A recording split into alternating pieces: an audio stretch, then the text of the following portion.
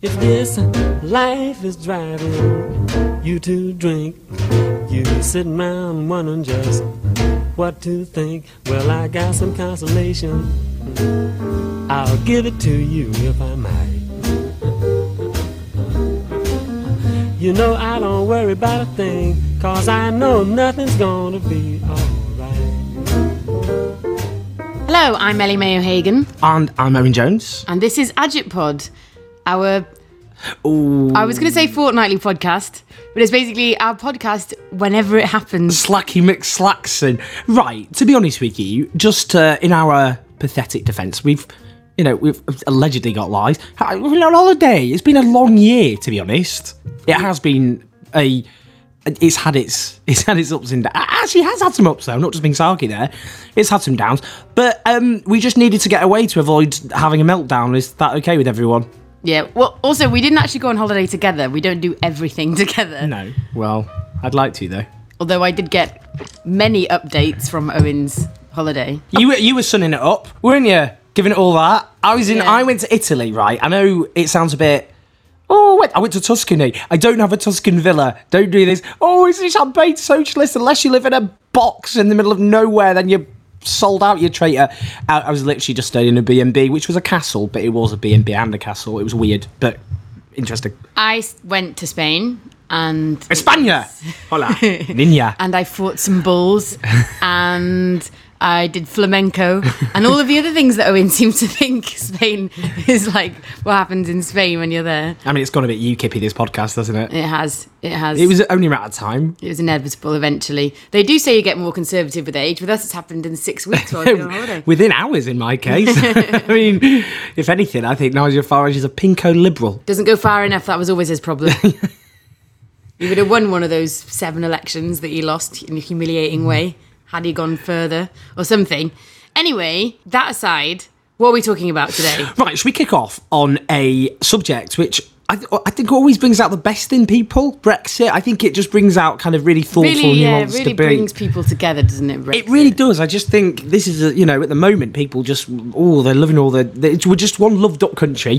And as soon as you talk about Brexit, well, it goes horribly wrong, doesn't it? I mean, right, Brexit. What I'd kick off in terms of where, me and Brexit, because at the moment, I know, me and Ellie, we discussed before we did this, we're not going to go all Twitter-centric. There's always the tendency, we got this, when the left was being baited, to go on about a few Twitter profiles and go, who were obviously being very unreasonable, and then go, the evil left, look at how unreasonable and outrageous they are when it's just a few weirdos on Twitter. No offence to them, they're weird.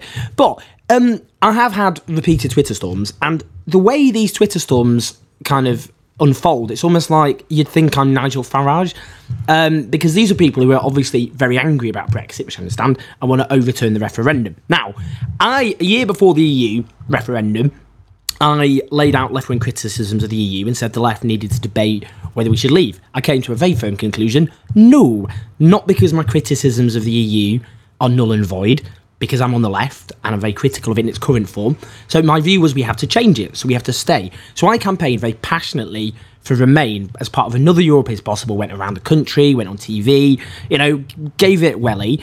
After, the day of the referendum was the result, when the result came in, one of the worst days of my life. And we saw, this horrendous, bigoted, xenophobic, lying Leave campaign. The consequences of it, which were people getting abused and spat at on the streets, BME people from different European countries. And, my view was, after that, there was this idea that if you were critical of the Leave campaigns and of the form of Brexit the Tories were pursuing, then you were seen as a traitor. Enemies of the people, to coin a phrase, the saboteurs and all the rest of it. Intolerant, undemocratic language used to stigmatise, in fact, delegitimise a big chunk of the British population. But it is also my view that we lost, didn't we, that referendum. Therefore, the issue is, what sort of Brexit do we have? And that's what makes people angry. But just quickly on that, because I'm babbling out and Ellie needs to speak.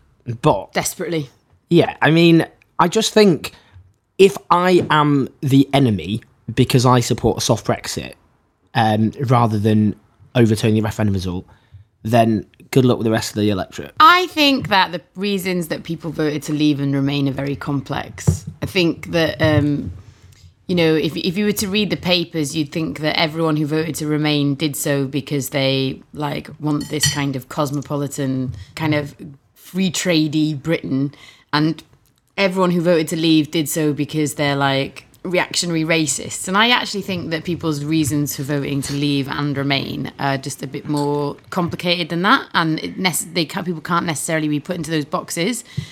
So I just think that the debate that we're having about Brexit in the media, like as it's playing out in the media, is not reflective of what is happening in the country. And I think the majority of people kind of feel like, well, we should probably do it now if that's what the polling shows. If it's been voted for. And I also think that, I mean, I think we should stay in the single market. I disagree with Labour on that. But I'm just not very enthusiastic about the kind of sort of Remainiac thing that's happening at the moment, where there's this real, like, you know, you have lots of commentators saying we can still stay in the EU, we can still beat Brexit, it doesn't have to happen.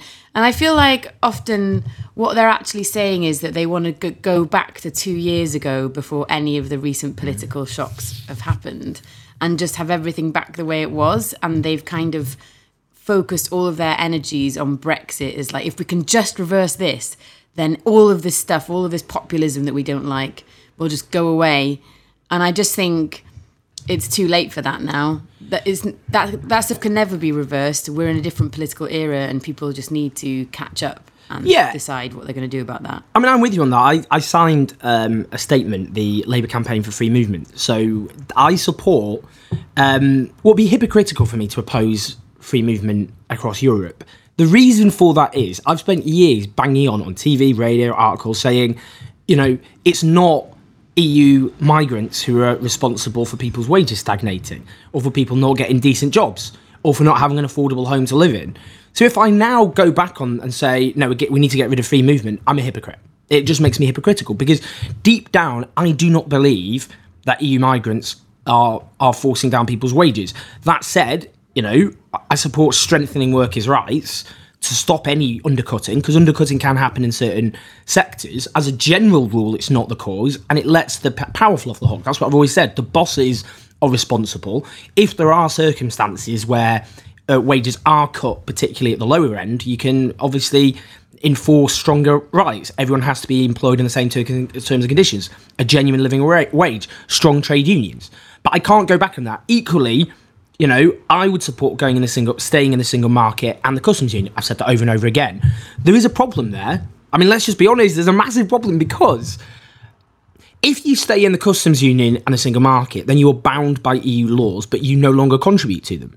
And it will end up, the danger is, with a caricature of what the EU was portrayed as during the referendum, which is that this is an a wholly undemocratic institution which imposes laws on us without our consent, which wasn't actually technically true. There were lots of undemocratic problems with it, but that wasn't true. But now we'll end up where we don't vote for in the European Parliament, our government's not represented and has no veto or anything like that. And you end up with, you know, it's like back to the American Revolution, no taxation without representation. We pay into something where we have no say over it. So you end up now, and this is why leaving was such a bad idea in the referendum, you end up either where you stay in the single market and the customs union, but then there's a massive democratic deficit, or you leave both and there's massive economic pain, and the people who suffer the most from that are probably disproportionately people who voted to leave. Is there an easy answer to that dilemma? No. You'd think there was, given the way people respond on Twitter. But equally, overturning that referendum, I mean, some people on Twitter go, it was only advisory. And I just think, just come back to the real world. Technically, constitutionally, that's true. But it was presented to the people as being a binding referendum, the result of which would be honoured. And, you know, if you then, you know, because people talk about lies justifiably during the campaign by the Leave campaign, if you then go, oh, actually, I know we said it was binding, but it wasn't really, and now we're just going to ignore the result, that would cause such catastrophic damage to our democracy. Also, having another referendum, you could argue, is, I mean, what happens if Remain narrowly win it?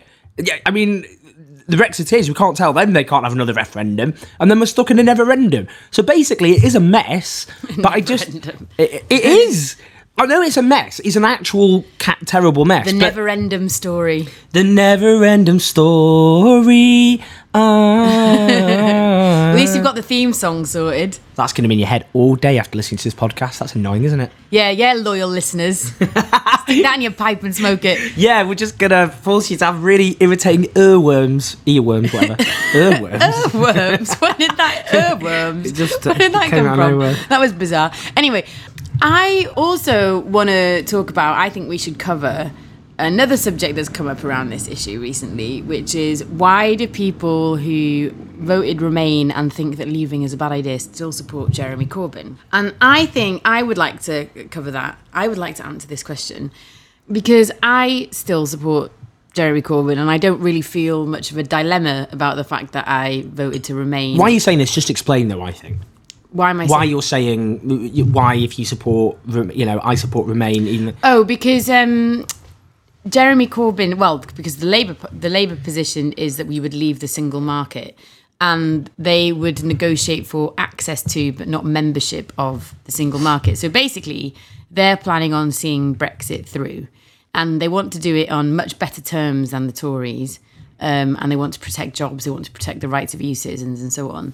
But essentially, they would Brexit. And so people who are very, very passionately Remain and think that Brexit is like the only issue facing the country, they don't understand why people like me could vote Remain, could think Brexit is a bad idea, but also still support the Labour Party and Jeremy Corbyn. And the reason for that is, I'll tell you why, that I went to Blackpool recently for a potential story I'm thinking of writing. And I interviewed lots of people who live there. Blackpool's got some of the worst deprivation in the country. It's got, unfortunately, a very high youth suicide rate.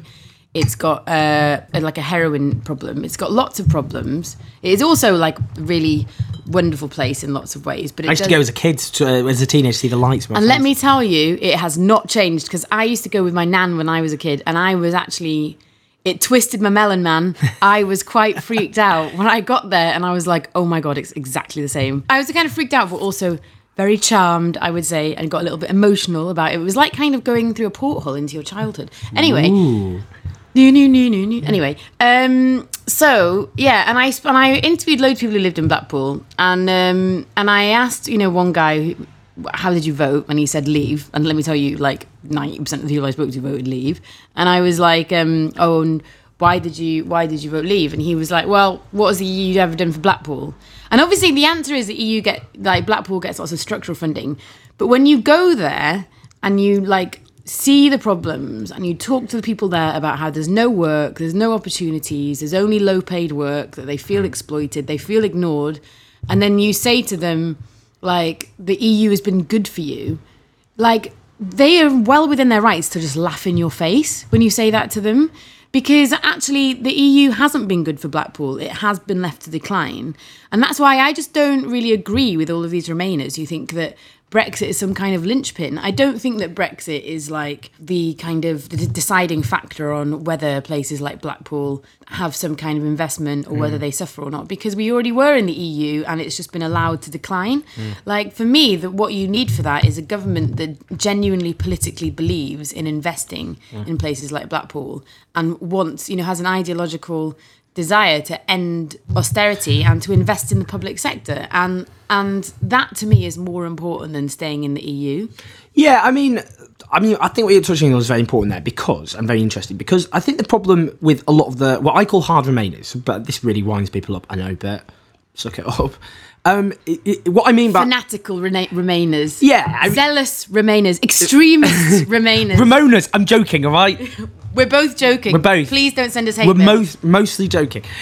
Or send all the hate mail to Owen. Yeah, I mean, the polling suggests that most people who voted Remain think we should accept the referendum result.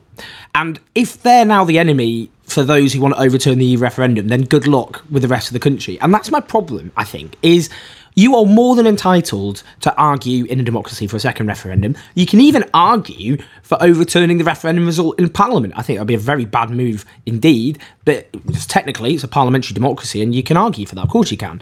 But what we're seeing at the moment are people obviously who are, grieving partly. I mean, a lot of it is angry grief, but they don't have a strategy at all, other than lashing out, including at people like me who voted Remain and oppose a hard Brexit. Now, you know, I campaigned on everything from, you know, free movement in Europe and opposing anti-immigration scapegoating and all the rest, because there seems to be partly a kind of top-down approach, which is we'll kind of subvert it through the courts or Parliament, or a lot of it is a lack of interest in the Leave voters you've spoken about, a lack of trying to understand why people voted to leave in this country, just seeing it as an act of total madness, which doesn't even need to be understood in the slightest.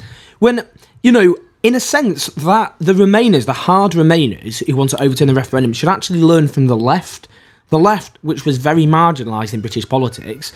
And what did we do? We waged a campaign of grassroots activity, movements across the country, protests, rallies, all the rest, to try and win hearts and minds and build a movement that could change people's views. Now, if you just think, basically, that, you know, and this is the irony, is that a lot of these people are becoming a bit like Trotskyists.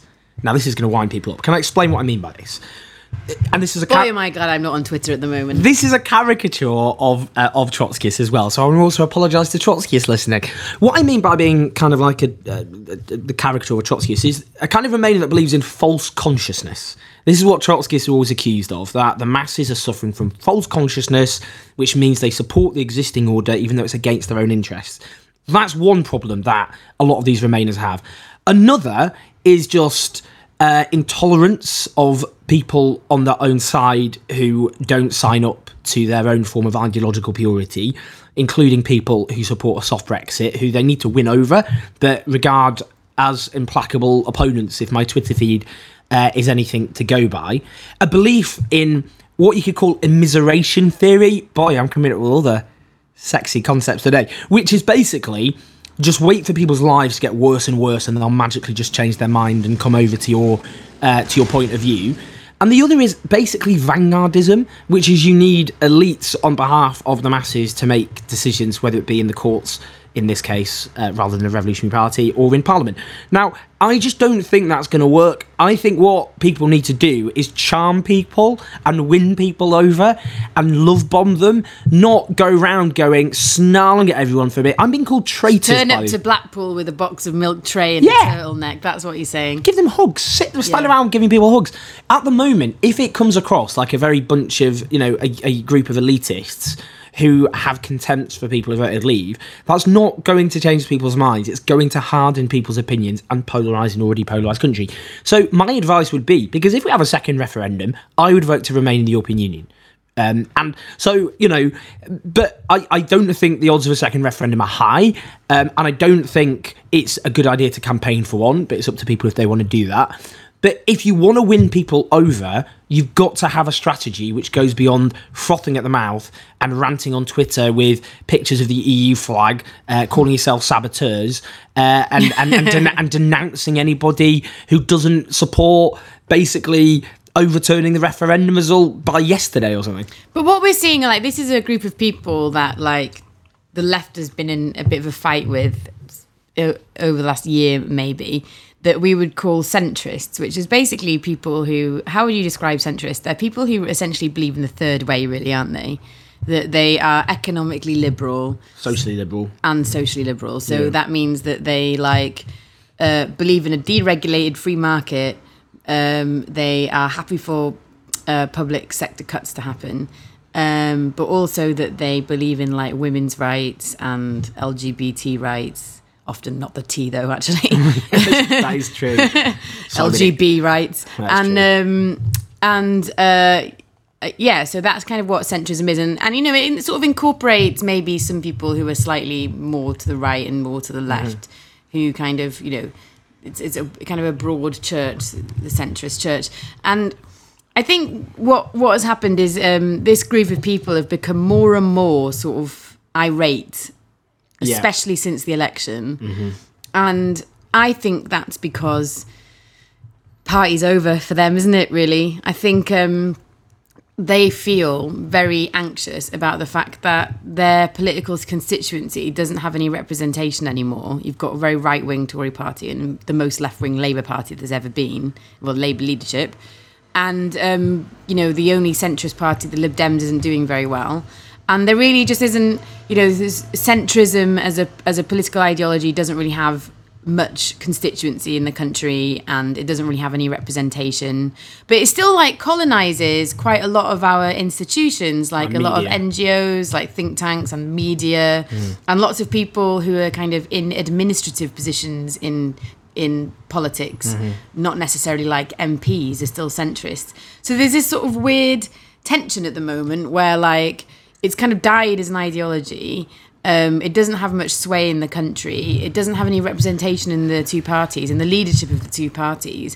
But in this kind of middle tier, or this sort of outer tier of democracy, it still is the dominant ideology. And I think what we were saying yesterday, actually, I saw Owen yesterday, and we were talking about this kind of stuff.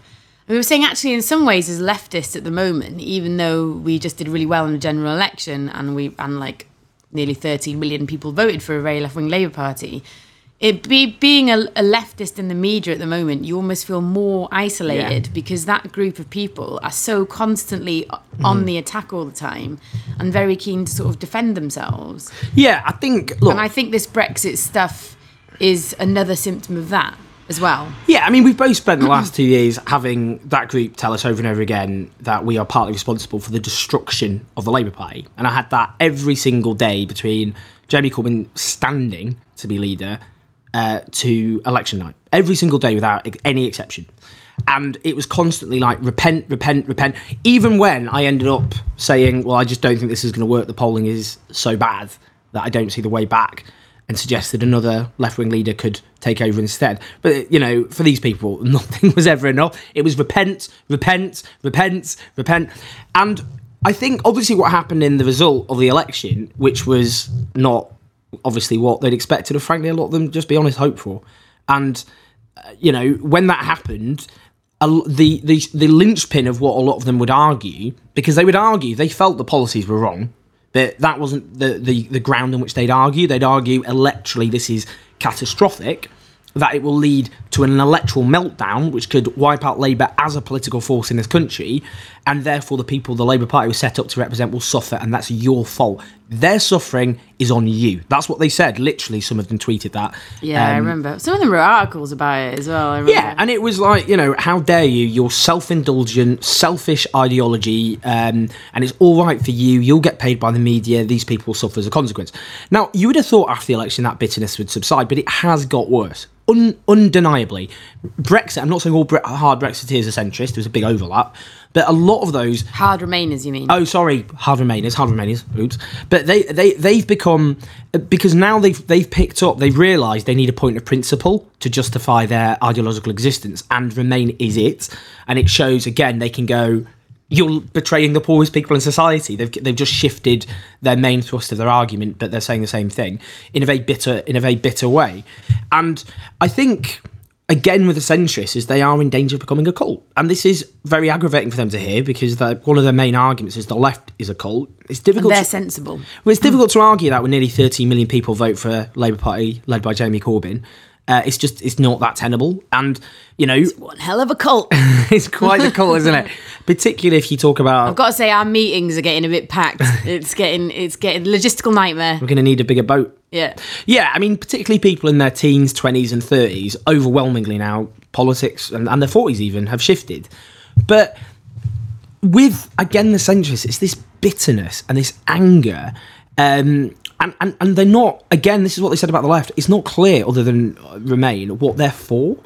And they are often, they'll go, oh, we don't do a personality cult. Well, Tony Blair, Hillary Clinton, often, their patron saints. Macron, who's, again, he was their great hope. He only won because he got 24% in the first round. Then he was up against a fascist. And now his opinion ratings are collapsing, like he's falling like a stone. He's more than popular in France now than Donald Trump is in America.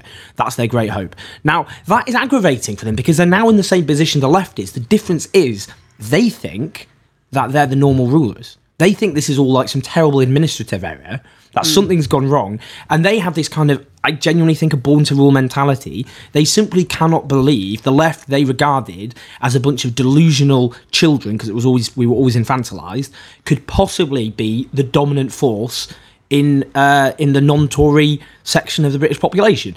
And I just think, again, The thing is that, except for the calling us children, for 3 decades they were right. Like, they were the dominant force for 3 decades, and like, you know, if 10 years ago, if you decided, right, I want to be a Labour MP, so what I'm going to do is toe the party line. I'm going to get a job as a SPAD, and then I'm going to run for, like, local councillor, or, you know, and then I'm going to be an MP, and I'm never going to get a real job, and I'm just going to say what the party leadership says, and then I'll just be put into a safe seat. Like, you were probably right. Like, that is probably, like, what would have happened. And now all that's been turned on its head, and I think that is why they're like finding it so difficult to come to terms with what's the huge political shift, because it's happened very quickly. I think it's been building since the financial crisis, personally. Definitely, yeah. And even before.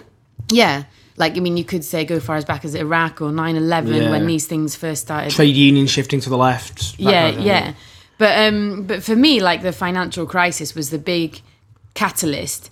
But actually, because like neoliberalism was so embedded in all of our institutions, the reaction to the financial crisis has been very delayed, and it's only really in the last couple of years that we've seen the popular anger that we were expecting to see at the time.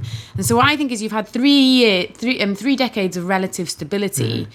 In terms of, like, the dominant political ideology, in terms of, like, the type of people who are in power, and in terms of, like, both political parties being relatively similar, particularly economically. And then all of a sudden, in the space of, like, 2 years, like maybe 3, you could say, with the Scotland referendum, things have suddenly changed, and it's like comes as a big shock for them, and they can't really come to terms with it, and that's why they think. And in some ways, I sort of think, well, I don't really blame them, because they've had 3 decades of this particular way, and then 2 years of another way. So it's not really that surprising that they think that the 3 decades is the normal bit. But actually, I think the change that we're seeing in the last couple of years is permanent, and there's no way back. Or at least it's like, you know, it's not a flash in the pan, basically. Yeah, and that's the thing. I mean, it's not so much. I'd normally say they just want to go back to 1997, you know, which would have been odd. Like, in 1997, people going, let's go back to 1977, which is, but I mean, that's what they accuse the left of wanting. But, you know, it was 20 years ago. Things are very, very different in Britain and in the world than they were in the late 90s. And the brand of politics that dominated the West is just not dominating the West anymore. And there were economic and social reasons for that. But what they're trying to do now, there's rumours abounding of a new centrist party being set up. James Chapman, who started off as the Daily Mail political editor, the natural kind of vanguard of a centrist party. I don't want to be harsh, he seems like a lovely guy. But then he ended up working for George Osborne, then David, and you know, and he was a kind of Remain campaign guy, but then he was David Davis's, the Brexit secretary's campaigner, and now he's got this, campaigner, advisor, but now he's got this big, stop Brexit, it's a calamity, let's set up a new party. He's saying there are lots of interested people. The rumours of George Osborne after the referendum approaching various Labour MPs to say, let's do it, let's set it up. Again, I mean, I think the problem here is, I mean, you could go, well, we did this, didn't we? Well, we didn't, definitely not. But it was tried by people in the early 80s, the Social Democratic Party, and which got, because of our electoral system, a derisory number of seats. It at least had the advantage of having towering politicians. And at the time, Labour obviously was doing... Name some of the politicians. Shirley Williams was involved, wasn't Bill she? Rogers, David Owen. Yeah, these were people who were like, were towering figures in the Labour Party. They were former cabinet members. I think the problem that they've got, that wing, is Labour's just got its third highest share of the vote for 43 years. And I think they're flattered by the fact that within the media there is a constituency of people who give them disproportionate voice and influence, given that they've lost popular traction. And they've got lots of delusions about, they think young people, all they care about is Brexit and Remain, even though Labour voters have triggered Article 50 repeatedly before the general election, and in no way campaigned against Brexit. Well, I canvassed a lot, and the only people who brought up Remain, said that they were Remainers, were all like in their 40s. Yeah, I very rarely came across people who even spoke about Brexit in the election, to be honest. I get, like, the truth is, our electoral system doesn't allow what they want to do.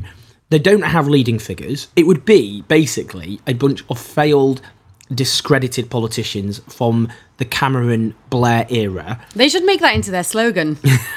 Centrism, a bunch of failed, discredited politicians from the Cameron Blair era, in quote marks on all of their banners. Accurate, at least. Yeah. It just, they might end up getting about 5% of the vote, which would be annoying because that could keep the Tories in power. It could keep, I'm sure it could claw out a chunk of the Labour vote, which wouldn't be very much, but enough to mean Labour doesn't win an election. But I just think that utterly, they look at France and Macron with a different political and electoral context, and again, But also, it was a 2-round presidential contest and he beat a fascist. yeah, he beat Marine Le Pen, and like 68% of people who voted for him said they voted for him to keep her out. So I guess we could put a fascist up against them. Maybe we'll win that way, but do we want to take the risk? Yeah, so I just think, I don't know what centrism has to offer. I think a party bound together just by wanting to stop Brexit would fall apart because of its own internal contradictions, unless it has nothing else to say, in which case it wouldn't win people over. There's no space for another neoliberal party. The Lib Dems, they're there, they exist, and they went down, their vote share went down, and they're the ones who are the stop Brexiteers. If it was such a burning issue, people would have voted for the Liberal Democrats in great number. They didn't. Labour didn't pretend they were going to stop Brexit. It's not like they were nudge, nudge, wink, wink. They never said that. They activated Article 50 before the result. Yeah, the whole thing is, I just think we're centrists. I would say to them again, I don't want to force feed you what you've had to tell us for years, but you've lost your basis. And unless there's a dramatic turnaround, it took us about 35, 40 years to return as a political force, so better be patient, then it's just not working. People don't like what you're selling. I would say, as someone I saw a while ago on Twitter, I would say, look, centrism has some good ideas, and in an ideal world we'd love to implement them, but we have to be grown up about this, and for now we need socialism. Yeah, we just need to be, it's about electoral reality. We need to be realistic. We've got to, unfortunately, if we want political power, then to change people's lives, which is the only way you can change people's lives, you've got to win people over, and we can only do that with left-wing ideas.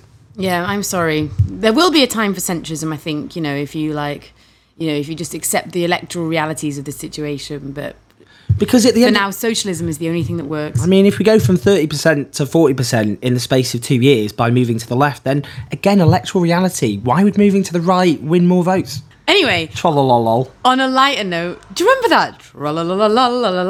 That website? No, what are you talking about? Okay, if you Google trollolololol, you'll just get a guy singing trollololol like that. Anyway, sounds really maybe irritating. cut that out, Alex. No, keep it in. Keep it in. Okay. And keep it in. Alex is the producer. Oh yeah, he should be named. So yeah, we never talk about Alex. Alex is the producer. He does all the hard work. We just babble in front of a massive grey silver microphone, which looks a bit phallic. It's definitely going to cut this out. The microphone looks phallic, not the producer.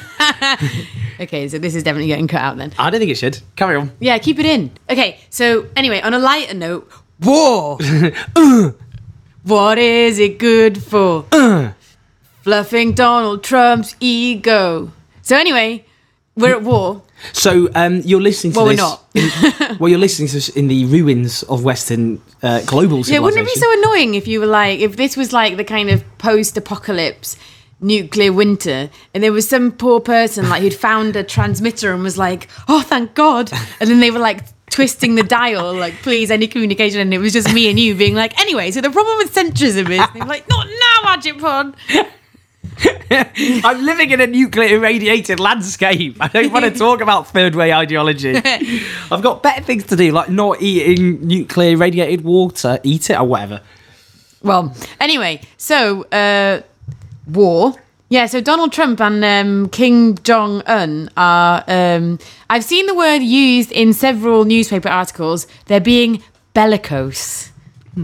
Bellicose. Well, so... the funny thing is, because Donald Trump called for fire and fury against North Korea, and some people genuinely thought they was reading the North Korean statement. And they've said as well... Was it, and the animals looked from pig to man and man to pig, and neither could tell which was which. They also have warned North Korea to cease any consideration of actions that would lead to the end of its regime and the destruction of its people. Just casually talking about the genocidal extermination of over 25 million people. Lovely, that's cheery, isn't it? Yeah, and Kim Jong-un is bad, but people living in North Korea are just people. They're just victims of the regime that they live under, most of them, sort of feel like it's not okay to bomb them, really.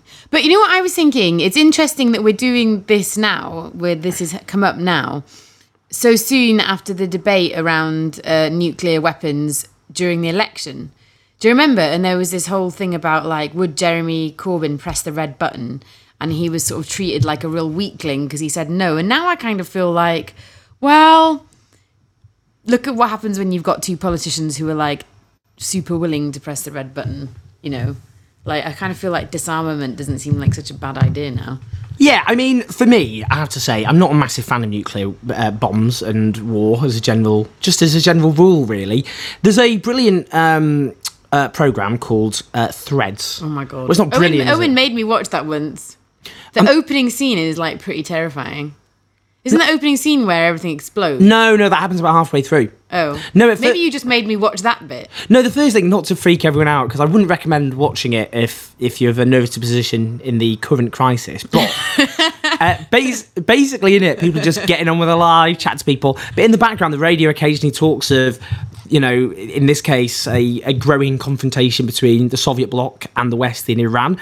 And it's just kind of, and everyone's going, just ignoring it. And then it gets more and more kind of like, Ugh. No, seriously, guys, this is. And people are starting to genuinely worry, but still get on with their lives. And then they all get wiped out. So anyway, it's not going to calm you down.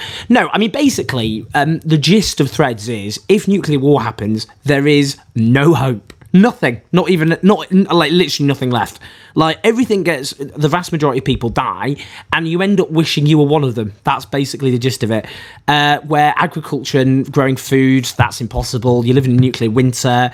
Everyone goes around attacking and killing each other out of desperation. And yeah, I mean, it's pretty miserable and grim. There's nothing. There's very few upsides, but quite a lot of downsides. Yeah, I mean, I think the problem with it is look, with North Korea is, I think we know they're pretty, is a rambunctious. Yeah, that word I'm going to use more often. With the North Korea thing is it's just, obviously they are what they are, and Donald Trump is the worst possible president given everything, because he's got a similar mentality. So we're stuck in a cycle, and now what will happen is each side will be like, oh blimey, they're going to strike me first, so then they're going to unload the nuclear arsenal. That didn't need to happen. So North Korea now are in this position where they're a bunch of fanatics who but they are themselves, what they're using the nuclear program for is to try and extract concessions, like getting rid of sanctions and stuff. But if you end up where you've got two rats which feel the other rat's cornered them, does that work? Two rats? Yeah. Two giant rats corner each other. Two giant rats with very big. Yeah, no. Have you seen rats cornering each other? No, but if you corner a rat, that's the phrase, like a cornered rat. Is it? Yeah, if you've got not like, normally it's a person or something. If you corner a rat, they go absolutely ballistic. Do they? Yes. Have you ever cornered a rat before? No, it's an expression, Ellie, but it's an expression based in verifiable anecdote. Can you look on YouTube and see? Literally. We're gonna please bear with us. We're gonna. Wait a minute, like a cornered rat. I can't believe I have to oh look, it's already come up. Here we go. Like a cornered rat. This is the kind of stuff you tune in for. Wait, I want to see a video of the rats getting cornered. We're not looking at a video of a cornered rat. Look, it's an idiom request. Here we go. The phrase like a cornered rat, someone said injured snake. The phrase like a cornered rat has a similar meaning. Though the rat's trapped rather than injured, the idea that a desperate animal is particularly dangerous still applies. That's the point. All right, fine. Cornered rat, bizarre.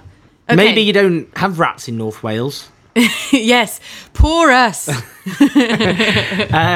Yeah, I mean, the fact is, you've ended up with Donald Trump basically making this horrible regime feel like a cornered rat. Therefore, they're already talking now about bombing Guam. Yeah, I know. Although, what's his name? Rex Tillerson was going around the other day being like, it's all right, there's not going to be a war. So I'm kind of hoping that, like, some of the... Yeah, there's a good chance there won't, but...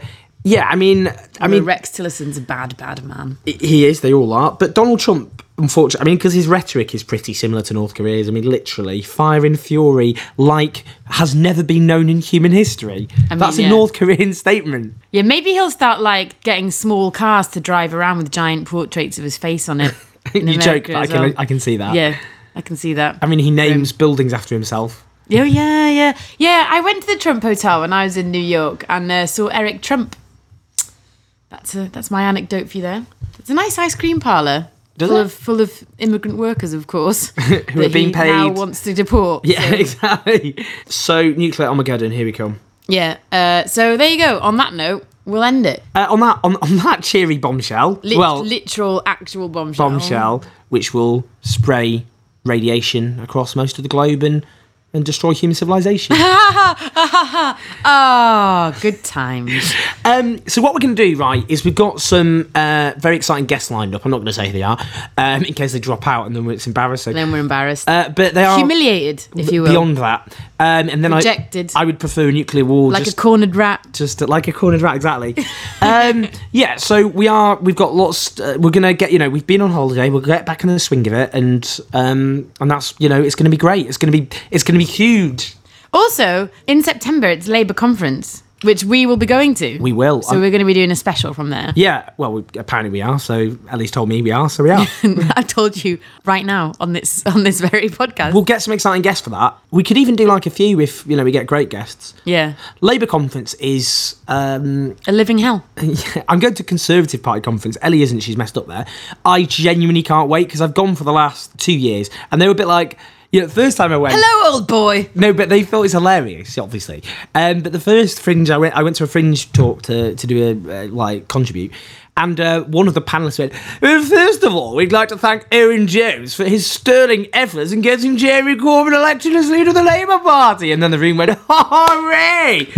I doubt... The champagne corks pop. Now this time it'll just be the sound of monocles falling out. Popping. Oh no, Jeremy Corbyn's still Labour leader. That's what's going to happen. I'm going to ask them, did you join Labour in 2015 to vote for Jeremy Corbyn to wipe out the Labour Party?